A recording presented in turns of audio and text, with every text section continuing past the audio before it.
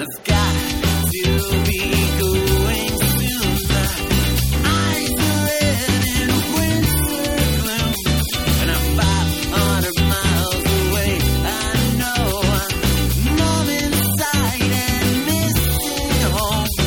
My heart's longing for the new flatline feelings and broken tunes and all these reasons. Hey everyone, welcome to a new episode of Misaligned. Today it is just myself and Caitlin. Megan has some family matters that she is dealing with, so she is taking the night off of recording on this Sunday evening. And Caitlin and I will be talking about some of our favorite music books today. And while Megan isn't here, she still has some recommendations. But first, we have a little bit of news for you guys. I went to see Into It Over It on Friday at the Constellation Room in Santa Ana. It was a fantastic show. The World is a Beautiful Place and I Am No Longer Afraid to Die also performed, as well as the Sidekicks and Pine Grove, which was great because Into It Over It was the only band of those four that I had seen live previously. And since I really enjoyed the Pine Grove record, it was great to see them play some of those songs live. And I forgot how much I liked the Sidekicks, so I will have to start listening to them more often now after this show. But Caitlin, I know there's been some big news in our scene, so why don't you go ahead and explain to us what has happened? Sure, and to tag on to the Into It Over It show, they'll be here on April 6th here in Austin, so I'm kind of hoping I'll be able to hit that up. It's going to be hard, though, because I have to choose between that show and our emo night. So I have a feeling I'm probably going to go to emo night, but at least I'm still celebrating the spirit of emo-ness. But yeah, so I'm glad that show went really well. So our news, as most of y'all have probably seen, Absolute Punk is no more. After so many, many, many years of being my one-stop shop for everything music, I think I started using this site in 2003, so not too long after it started. Jason Tate decided that it was time to move on and start a new iteration of the site. Us on staff, we did know that it was going to happen, so it wasn't anything super sudden. Jason had been working for a really long time on buying back the site from Spin, which is honestly very similar to everything with how that happened with Property of Zack. Yeah. And Jason didn't want the site to go away, but kind of wanted a new, fresh start. So you can find all of pretty much the same features on chorus.fm now. A lot of users have already created new accounts over there. There is a code of conduct for this site now, though, so the forums will hopefully be a little more civil, which is part of what had drawn me away from participating in the forums up until recently. There are just some terrible people on there, so I'm excited for Jason. It's sad. It's been the end of an era. And I'm sad that I won't necessarily have the same writing platform that I had, but I know that, if I ever really needed to get something out there, I'm sure Jason would allow it. But if you haven't checked it out yet, definitely do so. I know there are going to be some tweaks made, I'm sure, as things are still starting out, but there's already a huge forum population there, lots of conversation happening, and already some new news and reviews popping up. So definitely check it out if you haven't. You can officially finally change your user handle, so if you've been the same embarrassing username like I was for the past 12 years, that'll be a good opportunity for you to change it too. Yeah, see, Jason had actually invited me to help test out the forum before he made it public this past week. Nice. So I was able to get just Deanna. Nice. Which is always nice when you can have your first name and nothing else. I didn't even think about that. Either that or I took Deanna Chapman and it just shows Deanna when I post and whatnot. It's one of the two, but either way, getting your own name is always great. And, a little more professional than maybe some of the usernames we all used to have back in 6th grade. Oh yeah. Yeah. Not a good time. Luckily, when I started writing, they gave me a different one with my name, but I don't even want to talk about what it used to be. And normally I'm very proud of some of those names, but not this one. Yeah, and like you mentioned, it's definitely a much more, I wouldn't say moderated forum now, but it's not quite as crowded as the Absolute Punk one was, and not as much negativity going around it. It seems like everyone has some positive input, constructive criticism, and whatnot to bring on the Chorus forum. So that's always a plus. And I've been having a ton of fun being on there, talking to people about TV shows, comic books, a whole bunch of other nerdy things that isn't necessarily music based. Yep, I agree. It's all really well organized right now, so it was really easy to find, the non-music stuff too. There was even a thread for teachers who were in the music scene, and I was really excited to find that. Apparently it had been on the old site, and I guess it just got lost in the clutter, so I was pretty excited to find that too.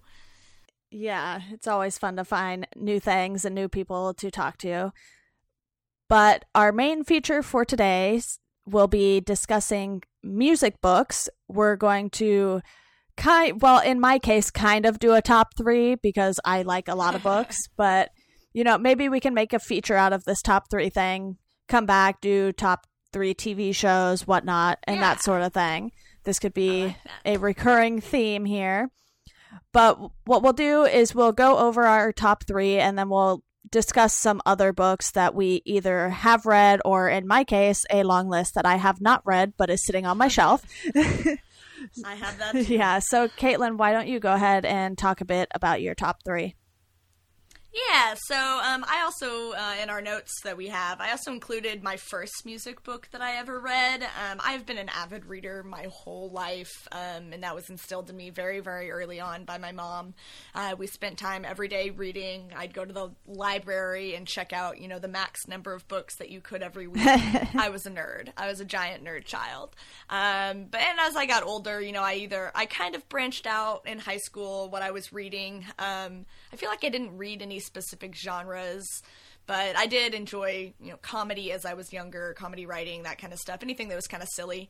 But as I got into high school, my taste started to change. I was definitely more involved in the music scene, that kind of thing. So we had the opportunity, I think it was in 9th or 10th grade, to choose a biography of our choice and, do a report on it or whatever.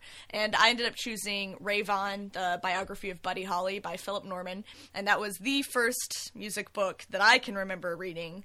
And honestly, I kind of want to go back and read it again, add it to my Goodreads list, because I don't remember reading it. I had to go in and look through the covers to find the one that it was. But I do remember going through it so quickly and just being so, just impressed and interested in all the information I didn't know, because I feel like I was in high school, whatever. I didn't know a ton about Buddy Holly, but I've been pretty well educated in the music world, and I felt like I did know a lot. And having that opportunity to just kind of delve into his life on a whole different level was awesome. So that kind of started a trend for me. I didn't read a ton in high school and college, though, just because I was so busy, but I've had the opportunity after college to do a lot more of that. So my top 3, and my number 1 by far, is Nothing Feels Good by Andy Greenwald. Number 2 is Girls to the Front by Sarah Marcus. And number 3 is Musicophilia by Oliver Sacks. And Nothing Feels Good by Andy Greenwald is super, super well known. And it's basically just an early outline of how emo music got its start. And they do a really, really good job of, although I feel like that's something people could argue about forever, emo and where it started and when it started and that kind of thing. But Andy did a really great job of outlining, really starting with really small bands and outlining to where everything is today. Well, I say today. The book was published in 2005 or 6, so at this point it is kind of outdated, but the history part of it is not. So I really enjoyed learning about a lot of bands I had never heard of before. I was not like a forum rat back in the day, and I didn't spend time hunting down, bands like Rainer Maria and The Rites of Spring and all of these bands that were making music when I was, 6. So I enjoyed it for that aspect, that it really, again, it's just opening me up to a lot of information I didn't know before. So I love Nothing Feels Good. He's a really, really great writer, and he has a lot of interviews and like oral histories that he's done with people. So it's a lot of firsthand experiences of people who toured with bands. He has a big section on, Dashboard Confessional. So it's totally geeky, and my little fangirl self really enjoyed it. I got to the chapter about Taking Back Sunday, and it's like, even though I'm like, at the time I was 25 when I read it or whatever. So awesome book. I know anyone who has read it would definitely agree that it's, even if it doesn't change your life, it definitely changes your perspective of the music that you listen to. Yeah, and it's funny. All three of your top three, they're all on my list of books to read, basically. I literally That's have perfect. Nothing Feels Good within arm's reach of me right now on my bookshelf. Beautiful. It's beautiful. So I definitely need to maybe, after hearing you talk about it, maybe move that one up on my list of books to read. Yes, definitely. But like I said, it's already, I wish there was more. I wish there was like a second one, like an amendment, or, it's Nothing Feels Good Part 2, and kind of continue with the resurgence of the whole, emo genre and everything like that. So maybe there will be. I have no idea. I have no idea what Andy Greenwald is up to these days. I actually do know, so I can fill you all in. Well, Andy was writing for Grantland previously, and I know he did write about a lot of TV shows and music stuff there, and the archives are still up for Grantland, but he did just get hired again by Bill Simmons for his new site called The Ringer, and right now he has a podcast. It's called The Watch, and it's quite literally about watching TV shows. So it's him and Chris Ryan talking about TV shows, and every once in a while they'll talk about music too. So The Ringer hasn't launched yet, but they do have a newsletter, and we can link to that in the show notes for anyone who wants to keep up to date with what some of the writers are getting out in the meantime while they're waiting on the site to be ready, which should be ready. I think it's end of spring, early summer time period that they're working for. So Okay, cool. fret not, Andy Greenwald's writing will be back on the internet very soon. Well, good. That's good to know. My second favorite music book is Girls to the Front by Sarah Marcus, and this is basically I think its subtitle is The Story of the Riot Girl. And I've recently really started delving into more feminist writing and stuff like that. Any kind of I'm really interested in the history of all of it and seeing how everything's changed and manifested. But Sarah basically interviews and outlines the timeline of the Riot Girl movement, which most people know the movement as being mostly fronted by Bikini Kill, and, well, at least starting and making it more popular. And I really appreciated that she doesn't bring all of that up a lot. She mentions Bikini Kill, she talks a little bit about Kathleen Hanna, but she personally didn't have a lot of involvement, and it's more talking to people who weren't as visible or well known. But it's really interesting. She talks a lot about some of the, I guess, inner politics of what was going on in the group, and there was a big divide between a lot of girls of, do we want to go public about this? There were some, magazine interviews that caused a lot of drama, and, a lot of people wanted them to stay underground, and, I don't know. It's just very interesting because I am somewhat new to, not feminism, but knowing more about the history and the people involved. So again, it's just opening yourself up to more things you didn't know. So if you are interested in music and feminism, that would be my number one recommendation. There are tons more books on the Riot Girl movement, but I think Sarah does a very, very good job. I don't know enough to know how biased or unbiased she might be about the situation, but either way, I really liked her writing. I didn't find it pretentious or anything like that, which can be a problem sometimes. In music writing in general, you kind of get that know-it-all kind of feel, but she did a really good job, so that's definitely one of my favorites. And I have a bookshelf in my bedroom that's smaller, where I keep all of my books that I'm currently reading, and I just kind of keep hers hanging out there. I don't know, I like having it on hand and close by to reference and stuff. Nice. So. And then my third favorite is kind of complete opposite of Nothing Feels Good and Girls to the Front. Definitely less about history and genres and more about the psychology behind music. So this is Musicophilia by Oliver Sacks, who's one of my favorite authors and unfortunately recently passed in 2015. But Musicophilia is basically an anthology of stories of patients that Oliver Sacks dealt with. For those of you who don't know, Oliver Sacks was greatly involved in studying changing psychology patterns. He was a little bit of a philosopher, but has basically a large collection of books where he just tells the stories of his patients that he's dealt with, and a lot of them are really interesting. In Musicophilia, every single one has something to do with music and how music is affecting this person's brain. So some of them, they talk about the idea of an earworm, where you get a song stuck in your head, but for these people, these songs were stuck in their head for 20 years, and stuff like that. So I don't know, it's just really different. It's really, really heavy and hard to get through. I feel like I've read it for like 2.5 years before I actually finished it, and there are even some stories that I skipped over, so I do need to go back and fill in some of my blanks. But if you're interested in more of the scientific aspect of music and what's happening in our brains when we listen, highly recommend that as well, and don't feel like you have to sit down and read it in one session, because I think I bookmarked it and shelved it so many times over the years. It was actually passed down to me by my grandfather. He thought I would like it, so I'm very grateful for him for passing that on and in helping me instill my love of Oliver Sacks. So it's an awesome book. Yeah, I think that, and I believe it's called This Is Your Brain on Music, kind of are the two big books that delve into the psychology of music and how it affects us and that sort of thing. So both of those are on my to-read list, as are many others, as Caitlin already knows from my list that I have here going here. That's not even all the music books I have and haven't read yet. I feel you. But yeah, so my top 3 is actually quite different from Caitlin's. Probably the top one at the moment is Killing Yourself to Live by Chuck Klosterman, which, for those of you who don't know, he's a huge pop culture writer, basically. I recently completed my collection of all 8 of his books, so I think I've read 4 of them, and this was one of them. And basically what he did was he hit the road for 21 days, drove all around America following death and rock and roll. So he would, stop at the sites of plane crashes and those sort of things that killed these famous musicians and everything.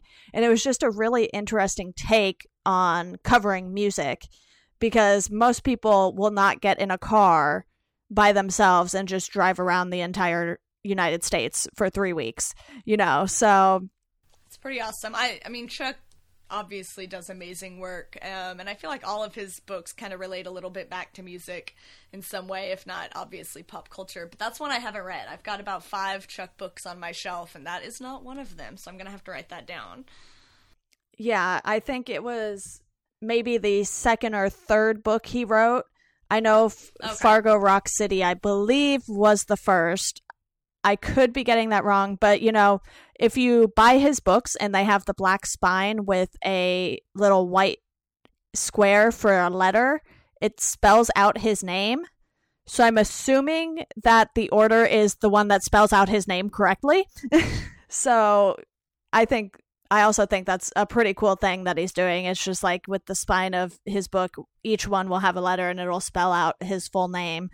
I'm a little annoyed, though, because my copy of Sex, Drugs, and Cocoa Puffs is not the same spine. So I 1 out of all 8 books is a different spine. So I'm tempted to draw in the H on it because it's a white spine. Oh, Lord. Yeah. So First world. I know. I even looked at the used bookstore that I frequent, and I was like, man, they don't have the right spine. I would have traded in my book. So yeah, anyway, enough about my weird OCD with needing the correct spines to spell out his name. It happens. But the 2 other books that I've really enjoyed, one is Passion is a Fashion, The Real Story of The Clash by Pat Gilbert. So obviously it's a biography on The Clash. I read this book when I was actually writing a final paper on The Clash in my artist representation class. it was basically about the relationship they had with their manager. And this book just really had a lot of good information about the band. I did read 3 or 4 other books that solely covered The Clash.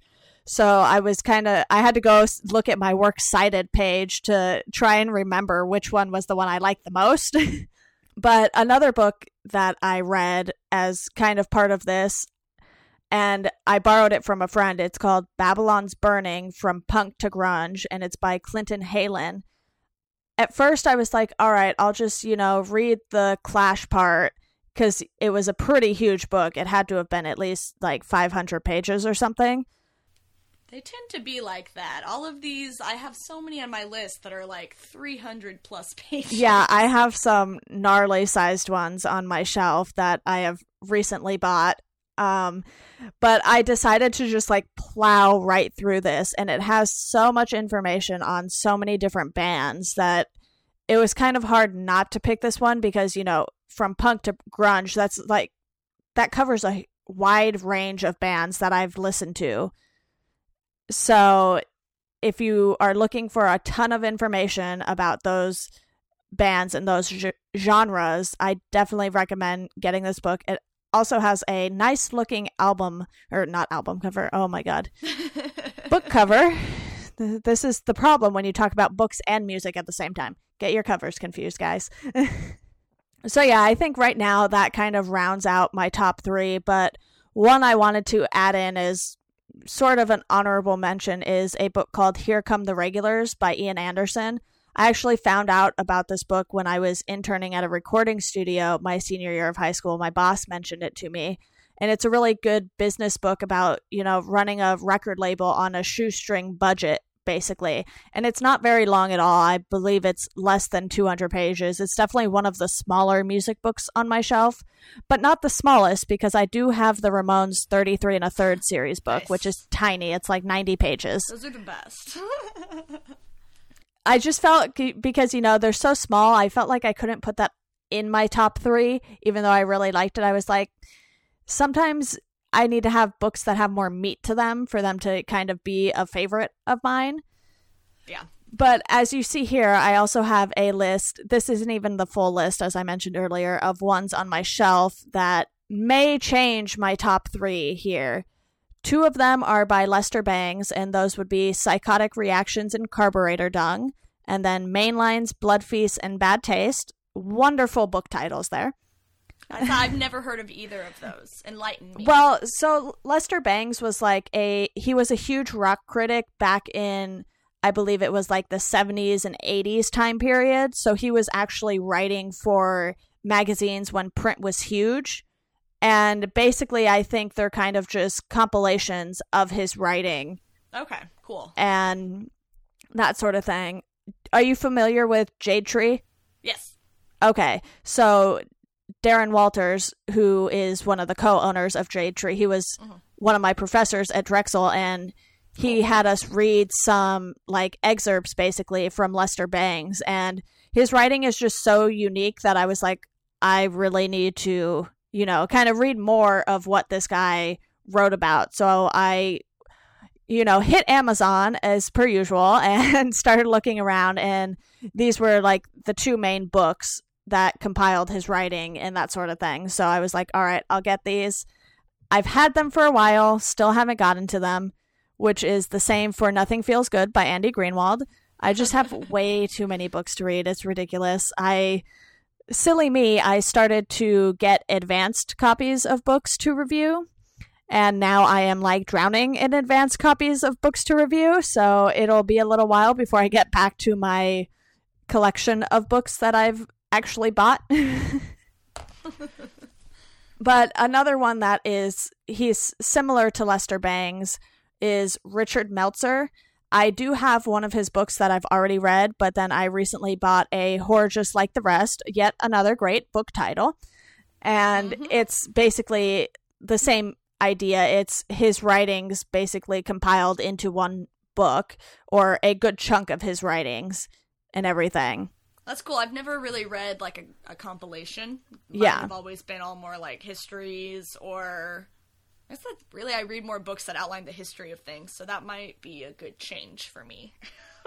Yeah, I will try to get to either his or Lester Bangs as soon as I can and let you know how it goes. Yes. And then the two of the other ones that are pretty notable on my shelf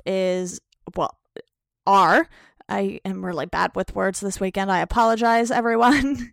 England's Dreaming by John Savage, which obviously covers, England's music scene more than ours. But, a ton of great punk bands came from the UK. So it's basically covering that stuff. And it's another one of those huge books that's at least 400 to 500 pages long. Wow. So a few of these are going to take me a while to get to. And the last one I have on here, very quickly, because I feel like I'm kind of rambling on about all the things I need to read. I have some too. Okay, great. So the last one I will mention right now is Gimme Something Better by Jack Boulware and Silk Tudor. Hopefully I am pronouncing those correctly. But again, it's another book that's about multiple musicians, multiple artists, and that sort of thing. And I have quite a few books that cover punk music and, similar genres. So it's basically about that as well. So I have a lot of punk music to read about, apparently. That's the ones that are on my list are kind of the same thing. By the three that I'm looking at right here on my Goodreads. One is called Girl Power, The 90s Revolution in Music by Marisa Meltzer. Cinderella's Big Score, Women of the Punk and Indie Underground by Maria Raha. What's the other one? Oh, The Riot Girl Collection by Lisa Darms. And that one is actually, it seems really cool. It's less a story and more just a collection of different Riot Girl zines and poems and short stories and stuff like that. So I think that would be not like a coffee table book, but something I would keep on my coffee table. And so those are all Riot Girly. What else do I have on here? I actually have one that's a novel, and I don't read a lot of fiction. Yeah. I am definitely a nonfiction kind of girl. And I know this book is pretty popular. It's called This Song Will Save Your Life by Layla Sales. Okay. I'm trying to see. It's got about 4 stars on Goodreads. So I don't know. I don't own it yet. And I'm hesitant to just because I don't read novels. And I don't know how to transition from reading all of these nerdy psychology, philosophy, essay style books and history style books and going back to that. So we'll see. Let's see. I have this one. It's been on my shelf for years. It's called Please Kill Me, The Uncensored Oral History of Punk by Legs McNeil. I think I have that in an ebook form. So it's just one of those things that has been there, and I know it'll be good. But for sometimes the oral histories can be kind of hard to get through also, just because they're less connected, I guess. I get through books really easily when it's got a really good flow, so that can be hard sometimes, which I think is part of why it's took me so long to get through Musicophilia. Yeah, I actually have a book. It's literally called Punk Rock and Oral History. I think my cousin actually gave me that book, so it's been on my shelf. But to put it into perspective, there's at least 10 books on my shelf that I did not mention today that I also have not read. And there's maybe a handful that I didn't mention that I have read. So I have quite the book collection here. In my room, I probably have close to 200 books. Yeah. So, maybe around 30 or so are music-based books. But then I have tons of sports books, a bunch of classics and that sort of thing. So I understand your nerdiness about reading a lot. I just like all the things. Right? I say the nerdiest ones I probably have are, it's 2 different books. It's by the same author. It's called 1491, and the other one is called 1493. And basically, it's a really, really, really, really in-depth story of Native Americans in the U.S. Well, I guess not in the U.S., but in North and South America, and basically tells you how everything you've ever learned was wrong. And it is so heavy and hard to get through, but it's definitely up there on my nerdiness. I had one more that I really, really, really want to read. I know it came out pretty recently. Carrie Brownstein's book. Oh, yes. Hunger Makes Me a Modern Girl, which is right on theme of my Riot Girl books. But I've heard nothing but good things, and I love Carrie. She's so awesome. I just saw Sleater-Kinney, I guess, last year, and just lost my shit. So I know nothing about her as an author or how she writes or anything. I haven't really read too many in-depth reviews. I'm kind of hesitant to. I don't like reading book reviews too much for the most part. I'll read them after I read the book, but I don't know. I like to get that out of the way for myself. Yeah, and I know you mentioned that recently you read How to Talk to Girls About Duran Duran by Rob Sheffield. That was my most recent. Yeah, I also read that semi-recently. It was a book I had borrowed from the library because for a little while I had started going back to the library again. Yeah. And I read, what's his other one? Love is a Mixtape. Yeah. I read that not too long before reading this one, and I thought this was a cool format because what he did was he took like basically a song and paired it with a story for each chapter. Yeah. And I thought that was really cool. Which actually, that's something Nick Hornby has done also. Right. Author of High Fidelity. He has the book 31 Songs. Okay. And it's kind of a similar setup where each chapter is a different song. But for him, he talks more about the actual music, whereas in Talking to Girls About Duran Duran, he talks more about just what it reminds him of, like more about his childhood and personal stories. I'd kind of mixed feels about How to Talk to Girls About Duran Duran. I think I liked it, but there was a lot of music that I'm not familiar with. I'm younger. I didn't know exactly what he was talking about sometimes, but I also, like, I'm not sure if it was supposed to be like a joke or I don't know. I had a hard time with his tone because he would say stuff that was kind of like offensive. Like, you know, girls don't like Duran Duran. They don't understand. They don't know what they're talking about. And I was like, is this, like, are you being funny? Are you being facetious? Or is, like, are you serious? So I had a hard time with that throughout the book. I wasn't really sure if he was, like, being facetious or if he was literally meaning, like, oh, girls don't like Duran Duran. I don't know how to talk to them about it. So that was my only complaint, really, with his book. Yeah. But did you like How to Talk to Girls About Duran Duran or Love is a Mixtape better?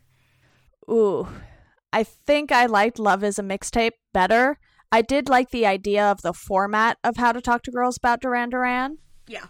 But I think, you know, the overall writing was maybe a bit better in Love is a Mixtape, mostly because, you know, How to Talk to Girls About Duran Duran was a bunch of stories kind of pieced together into a book, as opposed to Love is a Mixtape being one full story about a relationship or a few relationships with the main character and, you know, not only girls, but music as well.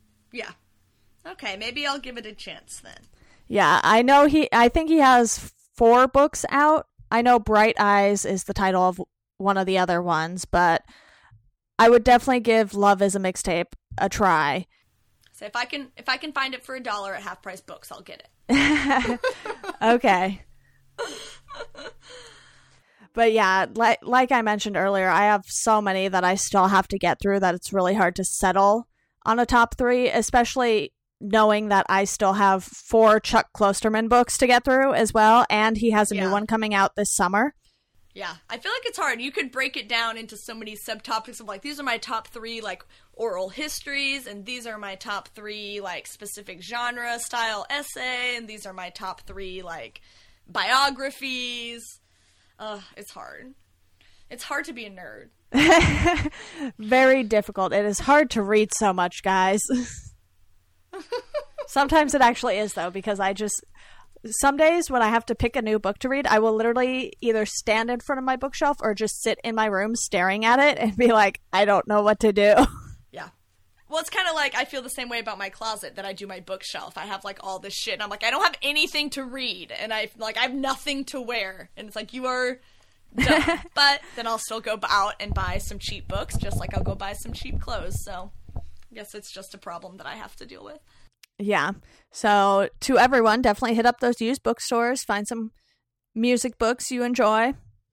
And let us know if you have a recommendation that we didn't mention, because there are so many out there. We need Yes, help and I'm sure sometimes. Caitlin and I will probably buy it within 5 minutes of you mentioning it. So Yeah. definitely shoot recommendations our way. And speaking of recommendations, shall we move on to ours? Yeah. Why don't you go ahead and go for it? Yeah. So last Friday on March 25th, I went and saw Explosions in the Sky, which was awesome because they are from Austin, so it was like a big hometown show. They were doing it in honor of the release of their new album, The Wilderness. It was freaking mind-blowing. I cried. My boyfriend cried. Like, there's just so much emotion attached to that band and their music if you've been a fan for a while. I hadn't seen them since 2008, so that was really exciting. But the music from their new album is awesome. I don't listen to a lot of instrumental music, but I may have to start again. I didn't pick up a copy of the album yet. I've just been listening to it online, but my boyfriend did grab a special Texas edition vinyl. It's a 2 LP, and one is red and one is blue. They're very pretty. But actually, and he got really lucky. He went to an in-store performance where the band played about 5 songs off the new album in a local record store. So I thought that was very cool, but I did not make it out for that one. I went and caught a friend's band instead. But if you haven't listened to any of it yet, please do. It's called The Wilderness. It's a lot of noise, but it's good noise. Then my other recommendation would be going and signing up for chorus.fm if you haven't. If you want to go directly to the forums, it's forum.chorus.fm, and that'll get you where you need to be, and we'll definitely link that in our show notes for you. Yeah, definitely. And like I mentioned at the beginning of the episode, even though Megan is not here this week, she did have some recommendations she wanted us to read off. The first 2 are some pop songs. Mike Posner's I Took a Pill in Ibiza, the Sieb remix of that. And then Robin Schulz's Sugar featuring Francesco Yates. Hopefully I pronounced all those things correctly. I most likely did not. Words. And then her other recommendation was Dustin Kensrue's live cover album. It's called Thoughts That Float on a Different Blood. His Jesus Christ cover is apparently very, very good. I have heard this is an album I've actually... I've been meaning to listen to this album, so I'm really glad that Megan tossed it in here for recommendations, because that's probably a recommendation I will take her up on this week. Yep. So those are Megan's 3 recommendations for this week, and I only have a couple. We are recording this on Sunday, but tomorrow, which is Monday, April 4th, I think it's Monday, April 4th. Yes, you were correct. Yes, Monday, April 4th. The new Verdu single, they are a band on my label. It will be premiering over at Under the Gun. So it would be great if you guys could check that out. They're an alt-rock band, and the single is called Calusa. It's really catchy. It will likely be our intro song for this week as well, so you might have already heard part of it. But then my second recommendation is, if you go see Into It Over It on tour, definitely grab the gold variant of the new album Standards. It comes with this pretty cool outside cover, and I was lucky enough to actually have Evan personally write my name on the back of the record in the space allotted for that, because he was at the merch table when I bought it. Oh, that's so cute. I love that. He even wrote out my full name, first, middle, and last name. So that's pretty cool. And, you know, it's limited to 500, I believe, and it will be numbered, and he will have also signed it at the bottom. So that's pretty cool. But piece of advice, I was $5 short to pay with cash, so I had to pay with credit card. But when bands are using the Square Reader, they typically charge you a little more to cover, you know, the fee that Square charges to them. So definitely be sure to take enough cash. The record is $20, but I, of course, also wanted a shirt that I did not need. I bought the Charlie Brown shirt. Oh, yeah. Which I think if you guys know Into It Over It, everyone knows that shirt. I want it. I do want it. I don't blame you. Yeah, because the funny thing is, like, the merch guy didn't tell me that when I handed him my card, but then after I had already paid, I heard him say to someone else, "Oh, that'll be so-and-so on the card." Oh, and bummer. I was just like, oh, whatever. I would have still bought it anyway, probably. Yeah, they should still let you So- know. That's kind of shitty. Yeah. And it was funny because then, of course, I found $60 in my backpack today. I was like, oh, where'd this come from? I was Damn, like, oh, this is girl. birthday money from December. Damn, you rich. Rich and unemployed. Holla. Very ironic. All right. Well, thank you for bearing with the two of us this week and all of our book recommendations and books we have to read. So, like we said, if you guys have anything that we missed and definitely should be reading, hit us up on either Twitter or our email. Those will both be in the show notes as they are every week. And thank you guys for listening. We hope you enjoy the rest of your day.